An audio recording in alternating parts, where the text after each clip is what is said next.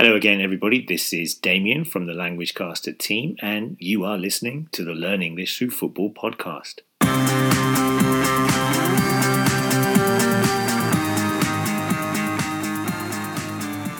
We hope you are all well and keeping safe wherever you are around the world.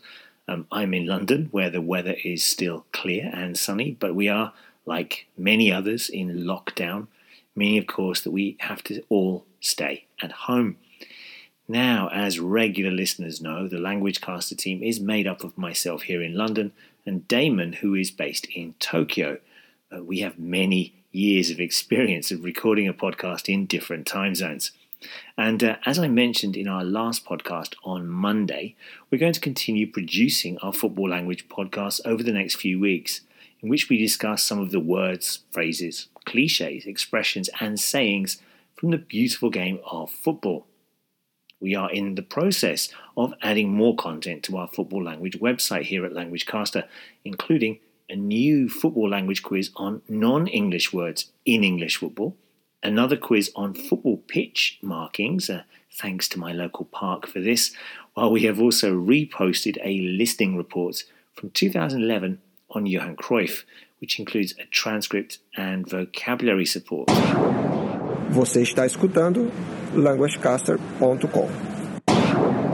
Now, on today's podcast, we go back to a match from the 2014 World Cup in Brazil between Spain and the Netherlands, which really helped to kickstart the tournament as it produced one of the biggest upsets in World Cup history and, of course, provided one of the most famous goals as well. We've done this game as we have decided to follow some of the iconic World Cup games that FIFA.com are currently showing on their website. First up, we give a little background to the game, then we look at some of the words and phrases used to describe the game before finishing with a what happened next roundup at the end. Je luistert naar languagecaster.com. Yes, that message was in Dutch, which is of course very appropriate as today's podcast is all about a game from the 2014 World Cup in Brazil between the then holders Spain and the Netherlands. Indeed, these two sides had met in the final 4 years previously, with the Spanish side winning thanks to an extra time goal from Andrés Iniesta, suggesting that this was viewed as a type of revenge game for the Dutch. They were on their way back after a poor performance in the 2012 European Championship when they lost all 3 matches and failed to progress from their group. But under manager Louis van Gaal, they were starting to re-emerge and were expected to challenge Chile to qualify from Group B, behind the Spanish of course. In fact, in our Group B preview before the tournament, we tipped the Dutch to make it through along with Spain. Well, I was in Brazil at the time, in Recife in the northeast of the country, and had arrived a couple of days previously from Hong Kong and was still feeling the effects of travelling for almost 24 hours, so much so that I had fallen asleep during the opening match between Brazil and Croatia and only woke up when I heard Brazilian fans celebrating in the streets. I watched the Spanish versus the Dutch game the next day in my room, after being slightly disappointed at the turnout of the FIFA Fan Fest for the earlier game between Cameroon and Mexico, which the Central Americans won easily. I wasn't disappointed, however, in this game. Spain won, Netherlands 5. The game was played in Salvador on a hot and rainy day.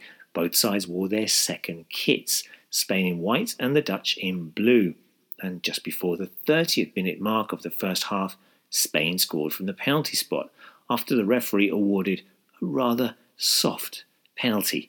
But just before half-time, the Dutch responded with one of the most iconic goals in World Cup history, a looping header.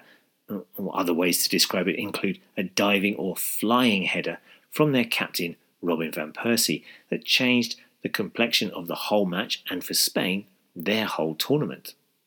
In the second half, the Dutch soaked up the Spanish pressure and hit them on the counter-attack to score 4 more unanswered goals.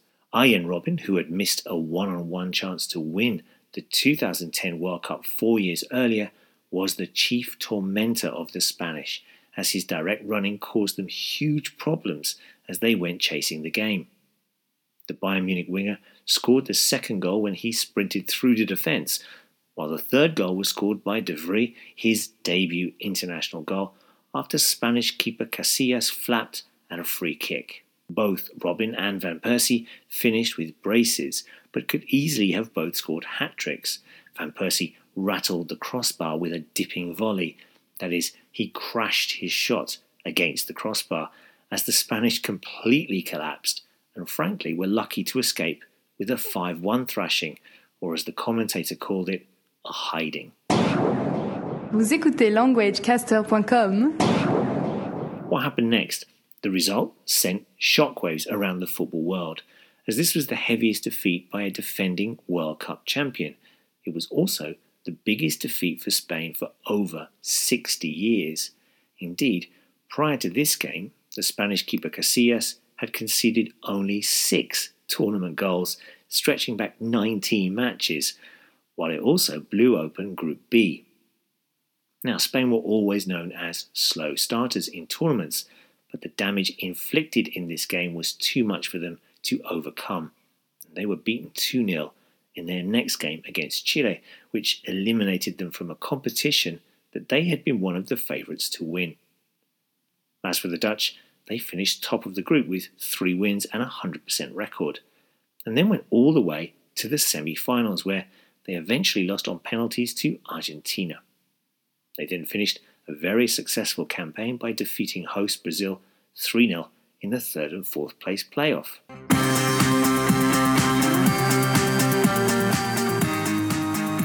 Okay, that's it for now. We'll be back at the weekend when we take a look at another iconic World Cup match from FIFA's World Cup archives, and this time we'll be watching the Netherlands again versus Brazil from the 2010 World Cup quarterfinals in South Africa. Before we go, don't forget that you can contact us here at LanguageCaster via our various social media platforms. That's Facebook's Learning English Through Football, Twitter, Pinterest and Instagram. Spread the word, ask a question on our forums, make a suggestion, let us know what you remember from the Spain-Netherlands match, or drop us an email at admin@languagecaster.com. Bye bye.